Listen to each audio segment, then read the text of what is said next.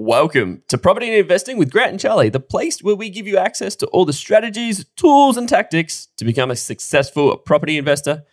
Charlie, are you wearing sunglasses? Grant, this podcast has been heating up in a big way. Like the glare coming off this podcast is so intense now that I'm going to have to wear sunglasses. Is that because, and too many people are recognizing you down the street, so now this is you incognito? But you know what, though? They're going to know what my incognito look is now. I'm going to be easily found. We'll swap sunnies and people won't have any clue. Anyway, if you are trying to find Charlie in a needle, like a needle in the haystack, and you actually want to get some kind of insight from us, head over to propertyandinvesting.com/newsletter, put in your name and email, and you won't see us in incognito anymore. You'll actually see the true us. Charlie, let's cue the disclaimer. It's Charlie here from Property and Investing, and I need to let you know that Grant and I and the property investing team are in no way, shape or form qualified to give you financial advice. We strongly encourage you seek out and use professionals when comparing investment products or making investment decisions.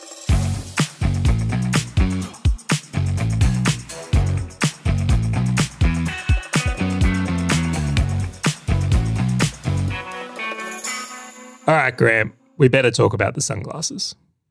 What sunglasses? Exactly. So for anyone who's just on audio right now, they wouldn't be able to see, knowing this is a video podcast, Grant, that we're actually both wearing sunglasses. Now, I really wish I had some sort of elaborate story of, like me saving someone from being robbed and I got punched or something like that. Like I was a hero of some kind. But that's not the truth at all. No, not at all. I'm going through what I'll call some eye challenges. And unfortunately, I'm unable to view my computer screen without glasses on right now. It's causing me a little bit of pain. So this is the midlife. So I want to say a massive thank you to you because you've actually come along for this journey with me. You put some sunnies on too. When a man's down, I'm not going to sit there and be the one on the high ground. I'm going to go down there and help him out too. I'll jump in the trench with you. I don't know if you've ever seen the Dancing Man video where there's a guy dancing on his own and then all the people start climbing and they dance together. I feel like that's us right now, like helping a brother out. I appreciate you. When everyone's going to start wearing sunnies when they listen and watch this episode. The Dancing Man. I will be very curious if the podcast clips do better because people are like, what the fuck? Those guys are wearing sunnies. No, I hope not. I kind of feel like, and I hope like this is the only episode we do with sunnies because it's really hard to read a computer screen, but I'm in. Completely.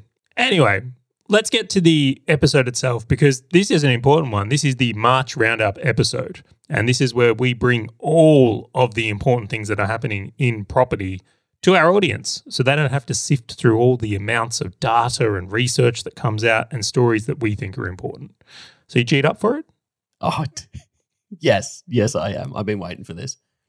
All right, so let's dig into the first thing here, as we like to do, which is the CoreLogic report. CoreLogic. All right, Grant, I can't resist. I'm jumping in first on this and I'd love your commentary. I assumed you read it. A few times, actually. Hey, yeah, good start. I was really surprised when I read this report to see how much things have slowed. Right, and to give that context is I kind of expected prices to keep falling as interest rates have gone up. We'll cover that later, but thank you, Dr. Lowe. So when I logged into this report and see that we've practically had a flat month, like if you look nationally, the previous month was like a 1% fall, where to now it's like, I'm going to call it flat. It's practically zero, which I think is a significant shift in market. I think it's really significant. It tees up some things we've got lined up to cover in the rest of this conversation, but that was the first thing that kind of really caught me by surprise. Was there anything else that you kind of saw in this? It was one of the observations that I saw, and I'm like, I wonder what impact that's had. So I literally just jumped on the online valuation calculators and put in my properties just to see if it was real. Like, I wonder, did every property up by $5,000 specifically? So I got no idea what that is, but I did find that plateau just an interesting observation when I think that interest rates are going to continue a little bit more, and I'm like, that's a bit interesting. I didn't think it was going to go flat that quick. No, me either. They really didn't. And then the other observation that I thought was quite fascinating, I mean, this one I did expect, rents are just still screaming up. Rents be pushing hard. Did you see unit rents? The rents on units just go on an absolute tear. Well, this is where I think ultimately this report comes to like the bottom of it, and what I think we should really discuss here is I've had a bit of a change of feeling on the unit market, and I'll put that into two parts, is like the townhouses and apartment market. I've seen a significant shift here, and it's like if you go back to when we were in what I call the pandemic times, they're practically giving them away. The vacancies were through the roof, and it's like if you look to this year, that's changed so significantly now. You'd have to say it's probably one of the higher performing parts of the market. How's your opinion on units and townhouses at the moment? It changed. So looking at the CoreLogic report, what you saw during the big C period was just a rental yield tanking. Right? I remember I negotiated my rent in Melbourne, and it basically halved. It was like $250 off my rent. And I was like, there was just empty apartments after empty apartments, and landlords were actually scared to have their place vacant because they didn't know when it was going to be full. And now obviously I'm like, cool, maybe these are just coming back to a normality. But now I'm actually looking at this saying, and it was an interesting view when I saw this. I said, I'm like, does this have space to continue to run? And then I thought back to when I lived overseas for a short period of time in Asia. Dude, the cities are full apartments, more so than what we've got in a Melbourne or a Sydney. And I go, yeah, maybe this is just our start to becoming a little bit more urbanized in sort of inner city areas, because there's just not that availability. And so my view went from I just want land and houses, and that is my investment hypothesis, to now going, potentially in my portfolio, I can start looking at something like a townhouse or a small unit or something like that, where there is the good yield potential plus a decent amount of growth, as opposed to me just completely writing it off and just going, I never want to look at this thing. Now I'm starting to look at it going, maybe there is a spot in my portfolio for something like this. So I went deeper, much deeper. You went deeper? All right, okay, yeah. Give it to us. All right, so one of our favorite investors is a guy called Howard Marks, and he very much has instilled the idea into me that it's not what the asset is, it's what you pay for it. So it makes a huge difference. Like you might have a company, for example, we should keep it property focused, but it's like you might have an area that isn't the best, but if the property's $1, it's a great buy. You're going to be able to sell it for more than $1. As an investor, isn't that our goal? To make money? Completely. Right? Find the right asset. Where if you massively overpay for a great asset, so let's say a premium asset, it's $1 million and you pay $2 million for it. It's like, well, you got to wait for that thing to double just to break even. So even though the asset is better, what you pay for it plays such a significant role in how it does. Right? And I also think when it comes to property investing, there's this huge bias, where because so many things have happened with apartments and people buying off the plan, it's become like this hated asset.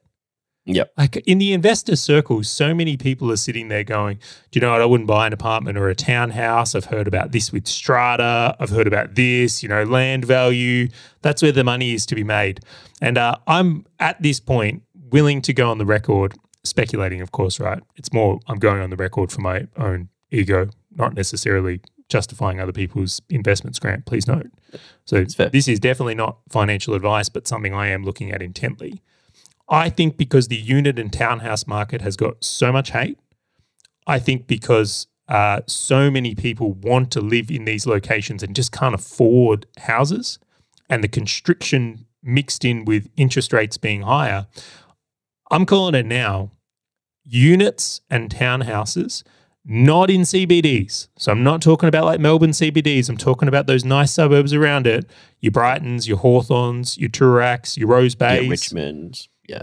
Yep. Richmond, clearly we're very Victoria focused. I'm sure if someone's in another state, they can chime in and offer something great as well. Are going to go on a tear. And I'll put one more layer on this. Melbourne, Sydney, Brisbane predominantly, just because of space restrictions. In Western Australia, they still have a lot of room, where I think that's not going to be as true, and same for Adelaide. But I think this is potentially one of the plays we're going to see unravel and unfold in front of us. And this is something that I think is going to be particularly interesting for investors going forward. That is where my research started, of going, I wonder what this looks like. And you have gone significantly deeper than I had. I had a whole heap of personal bias that I had to get over before started looking at it, but down that way. But what was it? There was this news, a news segment where, like in Richmond, there was like only 8 places available for rent, and there was like 100 people per place.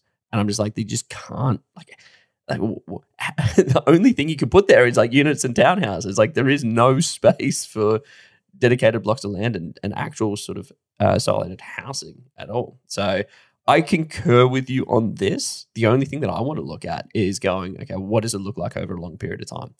And so there's a lot more research that I want to do before I just go and start buying them willy-nilly and going, even to your point around strata fees, even to your point about like potential unlimited supply. Like you can just keep going vertical. So what does it look like in order to get a better asset class? Oh, could we go there? All right, let's do it.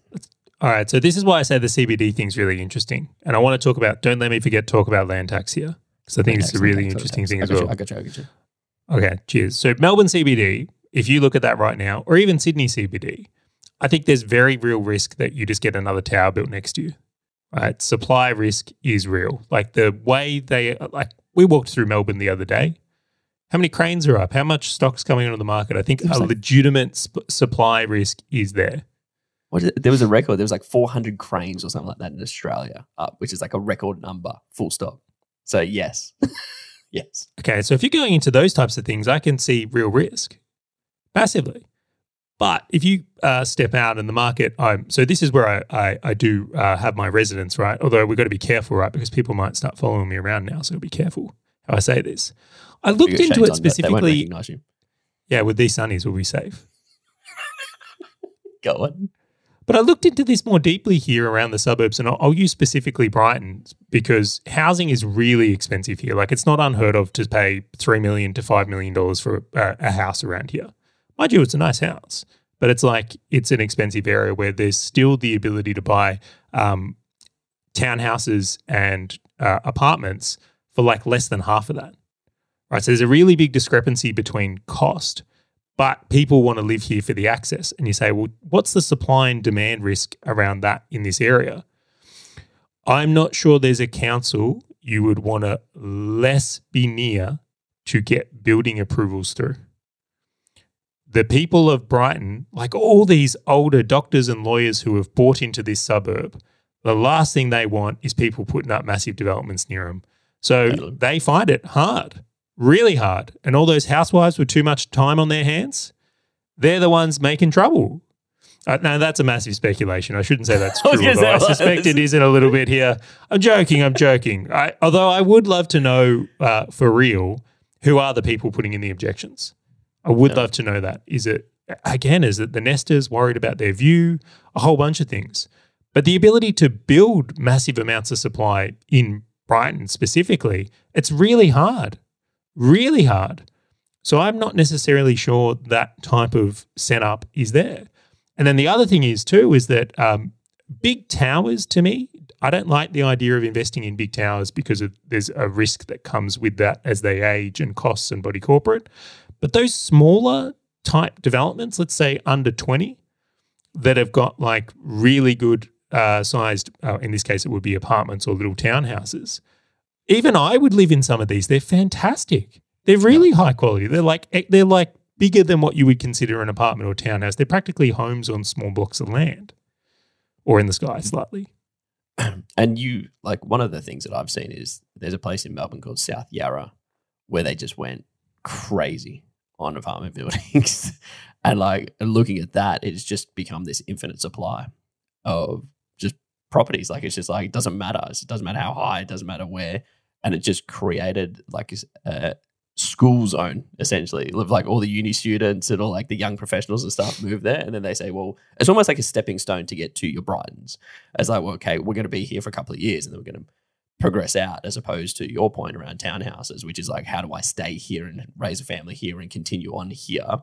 And I concur, like you ain't going to see massive buildings in the Vaucluses and Rose Bays and stuff of the world. Like it's just not going to go up, like, or the middle parks of Melbourne. All right, so here's the question for you. This is what I thought about a little bit more than this. There's some schools around my area that people really want to be in, like really want to be in. So the point being is that let's imagine this, you're a family and you've got a healthy budget to spend on a home. Let's say 1.5 million in this example. right? And you're looking at it and you go, I want to be in that school zone because I want my kids to go there. Would you live in a 4-bedroom townhouse to get your kids into that school, put your 1.5 million there, or would you move further out into the burbs? Still you probably get a much bigger place, potentially even a nicer place, but you're not going to get that school zone. What decision are you making? Majority of people will go to the school zone. What about access to the city? If you're in corporate as well and you've got to get into the city, that's, again, fantastic amenities and train line and things like that in the Brighton area and St Kilda area and everything like that. I look to these things and I go, I can see why this is going to have good demand. I really can. Not to mention the status and ego thing, right? About, people who live in like really expensive suburbs love to tell people about it. It's like the Harvard thing. People who went to Harvard love to tell people they went to Harvard. I told you. If you live in Brighton, that's how you open your sentences. How you doing? I'm from Brighton. Oh, we've gotten that out of the way. I am from Brighton. Like little name tags. All right, and I'll mention one more point on this just before we move on with land tax, or I'll stop hogging the mic, although you can see I'm excited by this. I was going to say, yep. Yeah, so when you're looking at investing in, particularly in like blue chip suburbs, what people don't take into consideration when they get to a bigger portfolio size is land tax and when you're hitting that and how you're paying that. And the ratio of income versus land tax when you start looking at apartments and townhouses, because they have a small land component, starts to become really interesting. So if you continually buy these like blue chip investments on bigger blocks, is like your land tax bill is going to get bigger quicker. So you may not be able to grow in a way you would necessarily want to be able to do it. Or you might be able to get 3 townhouses for the same amount of land value, thinking, 3 on 1 block type setup. Yep. And I'm seeing that as particularly advantageous for those looking to kind of have a cash flow play as well. And even to that, like you then get to minimize your body corporate in some circumstances, where if you've got like 3 townhouses and they don't have shared facilities, it's like, great, like they're just self-containing. So there are benefits to it, and I can start seeing why people would want to invest in it. And as people just start coming to the point of just going, you know what, I'm fine with being in a townhouse. Like the second that breaks in people's minds of I just need a standalone property, which I think it has, I think now it's like, okay, cool. Now it's just normal. It's still just perceived as a house or a decent place to live. I'm curious. I got a question for you. I'm going to pivot away from units if that's okay. Go for it. Sweet. With what you were seeing, so February, basically it was going from negatives for quite a while, and February is kind of plateaued. We'll call it flat. We'll call it 0, right? Oh, no, it wasn't perfectly 0, but we'll call it 0. Well, you can see why I wasn't the best tradesman, right? If I'm willing to go, that's level. It's 0. It's slightly, I should be right. It's about plum. All right. Now, we know that there is not enough houses in Australia for the people that are coming in via migration and people who exist here, and there's not enough buildings built, blah, blah, blah, blah, all known. I'm curious. Imagine I removed that and I just said there were just enough houses for everybody to live in. Would you be freaking out right now from everything that you're seeing, from interest rate rises, from wages, from everything? Or do you think that it is one component of something else that is kind of making this an equilibrium property market, like a 0%? Okay, so you're suggesting if there wasn't such a supply and demand imbalance, right? So let's say that there's even a little bit too much supply. Okay, it's slightly over, right? We've got some room. I'm fine with that too. Yep. Would I be more concerned about what's going on around the world with interest rate rises and things like that in the Australian housing market? Completely. That's my question. Yeah. Okay, that's the question. Absolutely. I think that what you're describing is the force that's essentially saving the Australian property market.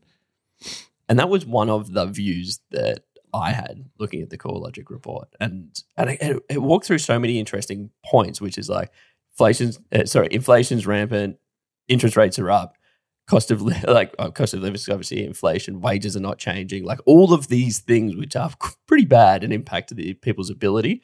But then it's like this one side of going, and we just don't have enough houses significantly, right? Plus we've got immigration coming in. And so my question is, and they pose this thought around, is this the eye of the storm or is this the end of the storm? Noting that, do you think it's the eye of the storm? Do you reckon this is just going to be a blip on the radar for a couple of months? Or do you think that this is the end of the storm? Do you know what? I want to ask you the same question though. I want to reverse this one. So what's your view on that? Do you think this is done or the eye? I think so. I was talking to you about this. So I see this as a game of tug of war, right? You've got 20 10-year-old kids on one side, and you got this one massive 250 kilo guy on the other side, just leaning back. And wait. What's on what side? Right, I want to know here. So is this like Philip Lowe and interest rates on one side, and then bank policy and APRA? What's on the other side? Undersupply of housing. The 250 kilo person is the undersupply of housing. Everything else would make me super scared, like completely bearish. And I'm like, I'm concerned. But then there's this one massive guy that is that's just like leaning on this rope that goes the complete opposite direction. And I'm like, if that guy let go, then it's screwed. But I'm like, the problem is he's not letting go. And there is no, and I've tried to intellectualize with this. There's no swing of a bat that you can just go and create 100,000 houses. Like there's just no bat that you can swing for that. I've thought of it. There is. I've actually thought about this. Are you ready? If the government was serious about solving inflation, deport people. Go on a mass deportation. Instead of bringing 300,000 people a year into the country, kick 300,000 people a year out of the country. Shift the supply dynamics in housing in a big way. If you can't build the dwellings, right, which I agree, I think it's impossible to, in the short term, meet the needs of housing and accommodation. If you were to change the variables, right? You know, like this is like the exercise and diet thing. It's like, oh, I'll just run more to burn more calories. Maybe just don't eat as much. Right? You can attack this from two different lenses here, or two different ways. If we started deporting huge amounts of people, what do you think would happen?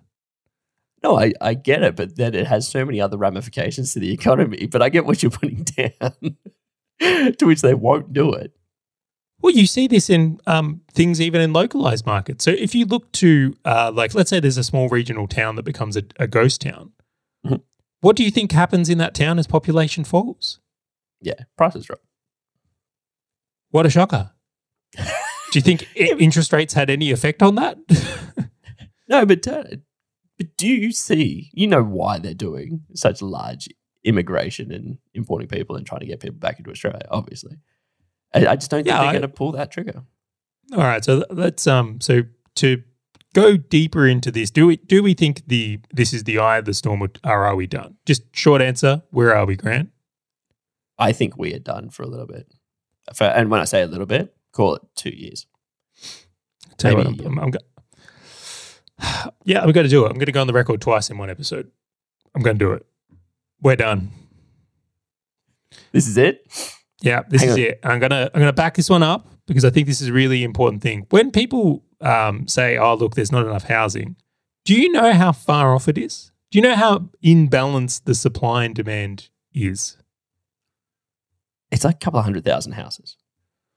Yeah, it's estimated at 400,000 houses or 400,000 accommodation type, right? The townhouse dwellings fit the mix. Right. So then the second part of that is that we do actually have vacant homes in Australia. You can get on realestate.com.au now, and there's houses for sale, there's places for rent, but they're just not in places people want to live. Right. So they're not in the right spots. So supply and demand has this interesting dynamic where it's like, let's say they put 100,000 houses in the middle of nowhere. It's not going to solve this. They've got to put 100,000 houses in the right places to actually have an effect on supply and demand. It's like, that's the idea, right? If you have been...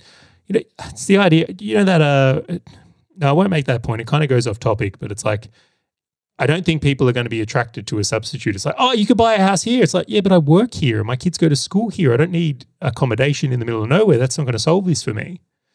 All right. So that's one side of it in here. And then again, I went deep this week, Grant, because I was very curious about this as well when it comes to the unit market.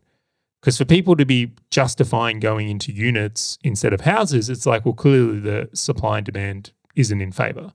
Like if you ask most people, they would love to live in a house that's relative size. Well, it's like, well, why are they compromising and living in smaller apartments or townhouses then? You know, and some will say they don't want to clean the whole place, or maybe they're older, but for the vast majority, it's because they can't afford it. Yep. That's the dynamic, affordability. All right. So digging deeper into this one, and Grant's like, damn, Charlie, you spent way too much time researching property this week. I was going to put my points on top. It's fine. I get you. I did. I went on to, I heard a really interesting podcast with Terry Ryder and another gentleman, which I cannot remember his name at the moment. And then I listened to another podcast and they were talking about the ABS building approvals. And so Australia's approved the idea of bringing 300,000 people into the country a year is what we're doing. This isn't a joke. This is literally what we're doing. They've put it out. You can put into it. And I log into the ABS and I've got it in front of me. It's like the January 2023 seasonally adjusted estimate is total dwelling approvals fell 27.6%. Right. So we're already undersupplied and the approvals are falling faster due to interest rates, right? A lot of people aren't building or because they can't get things into the country to do the builds, or interest rates are preventing them from creating profitable developments. And I'm like, this squeeze is just going to get worse. I concur. The one thing so my question to you is so I believe this is going to go on a tear for 1 to 2 years. I just think that there's just too much pressure. The one thing that I found fascinating, so I went back and looked at the Australian Parliament came out with this thing in 2019 where they were talking about how Australia's housing crisis, which we've seen this for ages. And there was an undersupply of 180,000 houses at that point, or dwellings, I should say, at that point. And obviously we never caught up. That was just it. And so I go, okay, well, maybe that is where the equilibrium is. Maybe we just live as a country with an undersupply of 180,000, and that is a good tightrope and tension between prices and supply, demand and supply. And then I go, cool. It's too close. It's unhealthy. I still stand by that, but continue. I concur. And so then I go, okay, well, if we're 350, 450,000 houses or dwellings undersupplied now, I'm like, we do need to catch up, and we are adding more petrol in the fire by bringing more people in, noting that the more people that we're bringing in are sort of students and people who are going to rent, and they're probably okay with apartments and stuff like that. So my belief or my thought around this is apartment buildings go up over the next couple of years. We start seeing that trend of those approvals hopefully will pivot in the next year or so. The building approvals and the completions will start pivoting for apartments, and it will just slow down and when I say a tear, the growth just going crazy, it'll just slow it down because we're seeing the trend. It wouldn't have solved it at that point. I think this thing's going to take 5-10 years to solve. I just think that the investors would have realized it now, got in, and then it would have normalized, and then they go, cool, it's just going to take 5 years, but we're on the right path on that. So I just think that's a 1 to 2 year tear. I think you believe in government way too much. No, I believe in the private market to an extent. They haven't solved this in the last 10 years. Why are they suddenly solving it in the next 5? Oh, no, I'm not saying competence go up. I'm not. No, I'm not saying that. Yeah, I'm not saying they're going to solve it. I'm more saying that people will be able to intellectualize with, this seems as though it's solvable. I just don't think it probably will never be solved in Australia. All right, so let's just go through there. Just humor me on this a little bit then, Grant. So you're a developer. Yep. What are you trying to do? Make profit. Dude, I'm holding back stock because I want to make as much profit as I can. Right. So why would you change that? No, but that's what I'm saying is that people will start seeing stats of approvals go through. People will start seeing apartment buildings coming onto the market. People will intellectualize and say, this seems as though it's solvable. It's not solved. We just see it. Or the price has already been baked into the market. I just don't look at this changing anytime soon.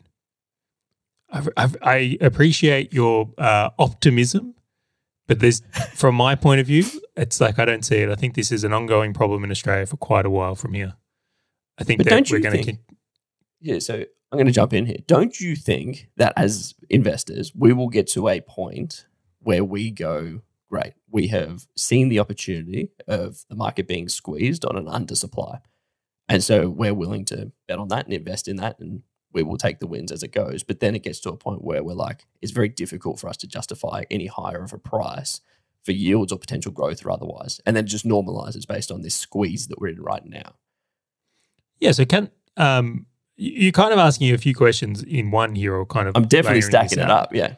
Yeah, and we can't blanket state this one either. Is I don't expect the premium markets to do well while interest rates are high. So if interest rates keep going up, I can't see places that have high levels of debt going up because those properties become harder to buy, right? That's why. Fair. So we've got to really like look at the layers of this. Just like I mentioned before with supply and demand, is like if the supply is in the wrong place, it's not really supply, right? If you wanted to go out for dinner and get a steak and there's no steak or very limited steak, so you go to a restaurant, right? And they're like, look, we've only got 5 steaks tonight.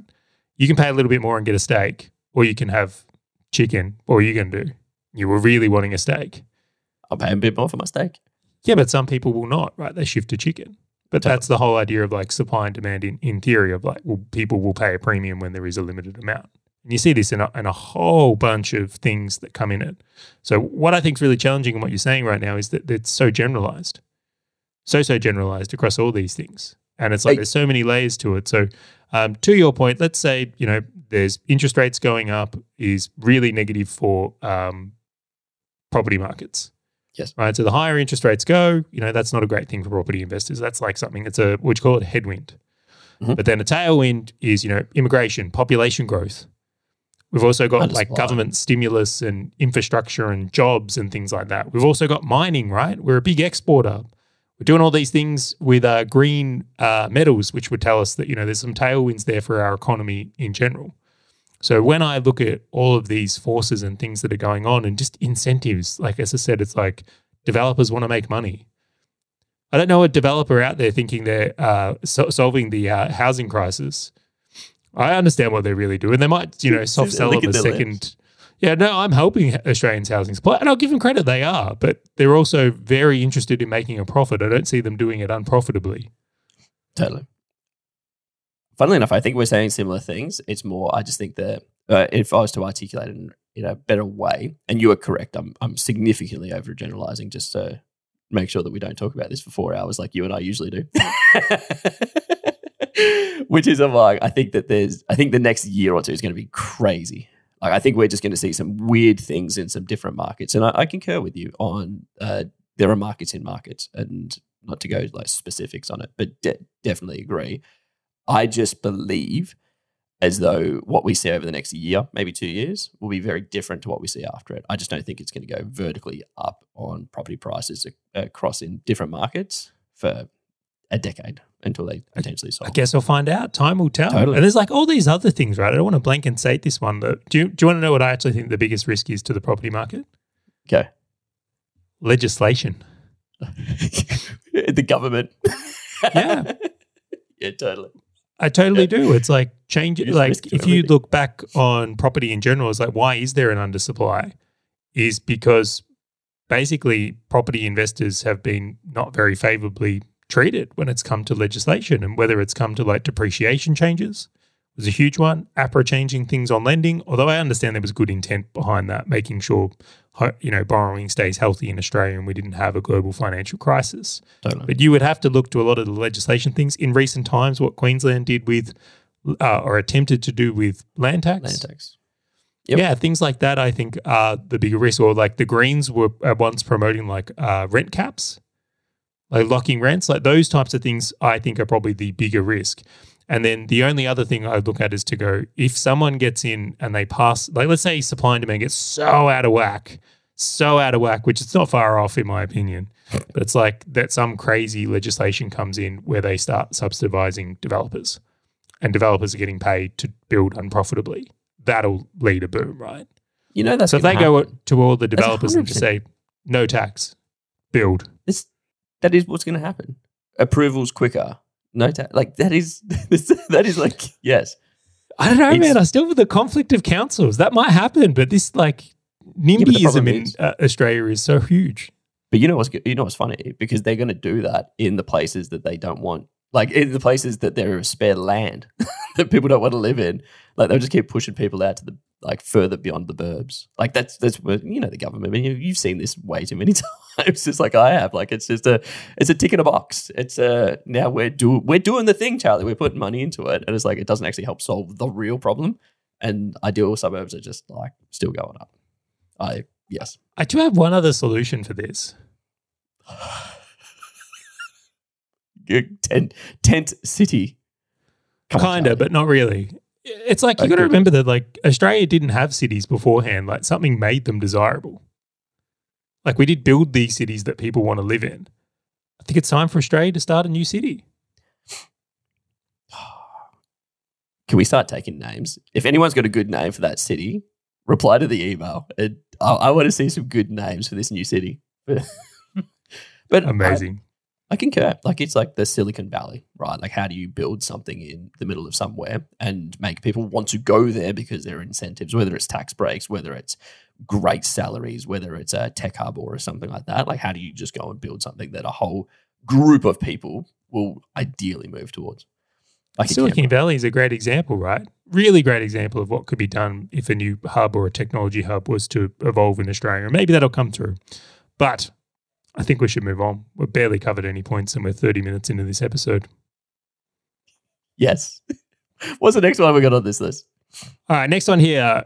What a shocker. Talk about like forecasted moves. RBA raises the rate 0.25. I think everyone knew that was coming. I think everybody just resembled what I did. I walked out to the kitchen at like 2:45 p.m. and wife Hazel's like, "What happened with the RBA today?" I'm like, "Increased by 0.25." She's like, "All right." And I'm like, she's like, "What are you doing tonight?" I'm like, "What are you doing tonight?" Like, it was just nothing. It was just normal. Like, just becoming immune to it, right? It's like completely. Your first cup of coffee was like the first rate rise. It really affected you. And then now it's like, just another cup of coffee, not a big deal. You need like 5 to kick in that buzz.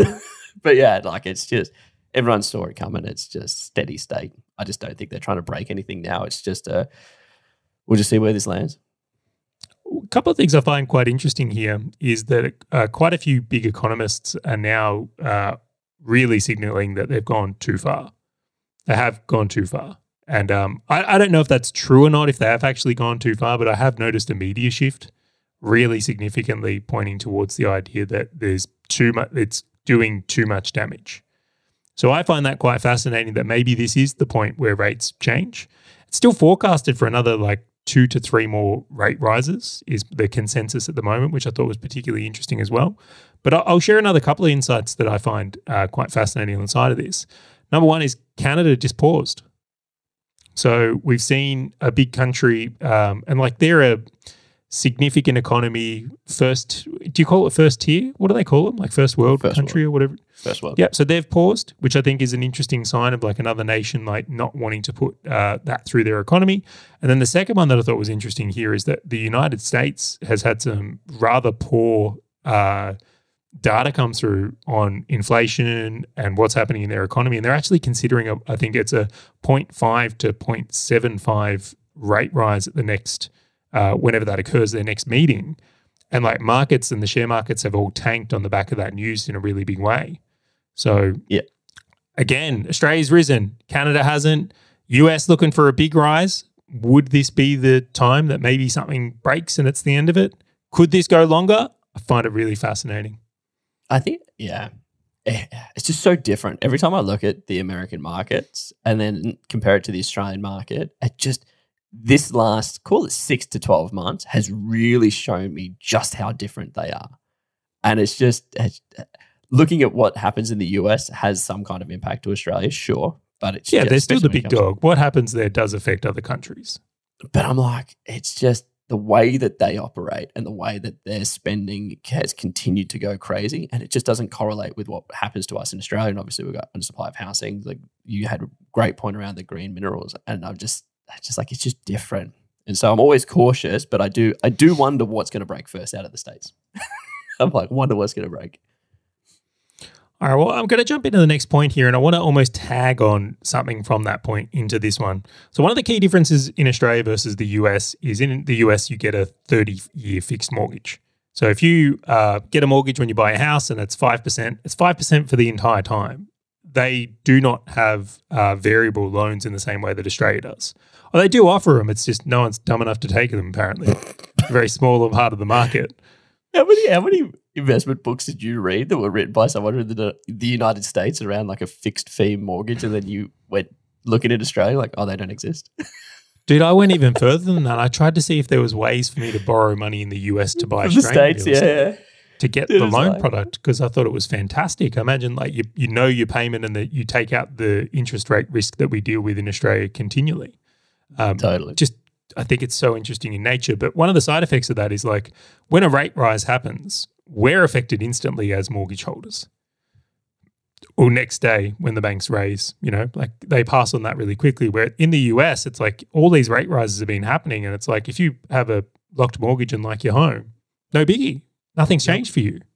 So spending behavior doesn't change in the same way. It's only when people need to sell or refinance debt or go into certain situations that it's impacted. Which brings me to my next point is that in Australia, something that I found really fascinating in recent times is just how much harder rate rises hit millennials than they do boomers. Because it's much more likely that if you're a millennial and do own a home, is that you have a much larger mortgage than your potentially parents do, who would be the boomer generation, who have maybe had the same house for 20 years and it's nearly paid off. Not to mention they might have significantly higher earnings at this stage of their life and their spending isn't the same as well. So, Grant, did the millennials just get screwed again? Is that what's happening here? They definitely did. Because what is it? 1/3 renters, 1/3 mortgage, 1/3 paid off. Majority of the ones with paid off are like boomers who also own an investment property. And so now they're raking in more money from the millennials who are paying through the teeth for rentals. So thanks for that, boomers. And then the people who do have mortgages, to your point, have purchased properties or PPRs, or even to an extent investment properties that are a higher rate than the boomers. Plus, they're trying to put kids through schools where the boomers, like all the kids have left the nest and they've just got empty rooms kicking around for sewing and guest rooms and stuff now. So like, I just think, this is a very challenging predicament because I'm like, how does it get solved besides that generation just continuing to move on? Time will sort this one out, to your point. That's the great equalizer in this scenario. And it's just unfortunate because it's like, okay, well, the next 30 years, that's what it is, Charlie. Like, it just is what it is now. But to your point, like the millennials are going to feel the brunt of this. This will impact their discretionary spending. This will impact what they're looking for is like a livable quarters. Like they're probably looking for apartments to what we were just talking about before, as opposed to like big houses and stuff. I'm actually curious if this is like the last generation who sort of want their house, where they just start normalizing the idea of just, cool, we can raise a family in an apartment now, Charlie. Like this is just the norm. All right, so let's just walk through that because I think that's fascinating. So let's say, 20 years ago, the Australian dream was to buy a house and that was possible for even a household with one income. Well, kind of, but we'll go with it. And over time, housing has become so disproportionately expensive is then it moved to you needed 2 full-time incomes to do it, which is why what's common or had been common in what I'll call like Gen X into the older millennials is both people work, you can still get a good home, things go in that direction. And over time, housing has just outpaced that earning to a large degree where people, instead of going for a house, are starting to downgrade to, when I say downgrade, electing to live in locations that are more expensive but get townhouses or apartments. Yeah, smaller backyard. It might be like a shared wall with someone else, those kind of things. And then to go further than that, the burden is getting so high. It's like, why would anyone sign up for such a massive mortgage? Because, well, they can't live the rest of their life. Their life just becomes becoming a slave to that mortgage. And maybe they can't even get access to the finance for that mortgage. Totally. It's a really fascinating thing. Have you thought about the other side of this, though? As boomers age out, right, and they do pass on, and I'm not wishing any boomers to age out or pass on prematurely or early, but they are going to bring supply back onto the market at some point as well. So there's got to be a counter to this to some degree. But to your point, that doesn't mean prices go down at all. So, and in your opinion, what do you think? Yeah, I think it is. I think it's coming closer to the last run. It's funny, you were talking just before about how like the Brightons of the world, the councils aren't going to approve like small apartment buildings anytime soon. And so I actually think that what's going to happen is as the current boomers sort of progress on, unfortunately, I think that then the millennials will start running councils and start being like the ones elected in, and they're the ones with scars on their back. They are the ones like, we wanted to live here, like, or my parents, or maybe the parents had 3 kids and the 3 kids couldn't buy in that spot, so they only could sell their parents' house, and they're like, well, how do we get in? That's when you're going to start seeing some changes to what is in these suburbs. because I they're think like, we're already now seeing that to a degree, though. Right? Is this not completely. why places like Queensland and WA are booming because of that affordability? And so it's not going to be a light switch. It's going to be like this little fade, if you will. And so, but again, it's just that time thing. But even to that point, everyone's like relocated, or you've got a whole heap of apartments built into your CBDs by that stage, etc. So I look at this as the population in Australia just continues to grow, like it is what it is. Funnily enough, I was actually looking at going like, okay, do I just go and decrease my desire for a standalone property and start buying a unit or a townhouse now? Like, even saw myself starting to think about that. I was on realestate.com looking at them, going, oh, maybe I could live in something like this as opposed to a standalone. I feel the same way. Oh, really? Yeah.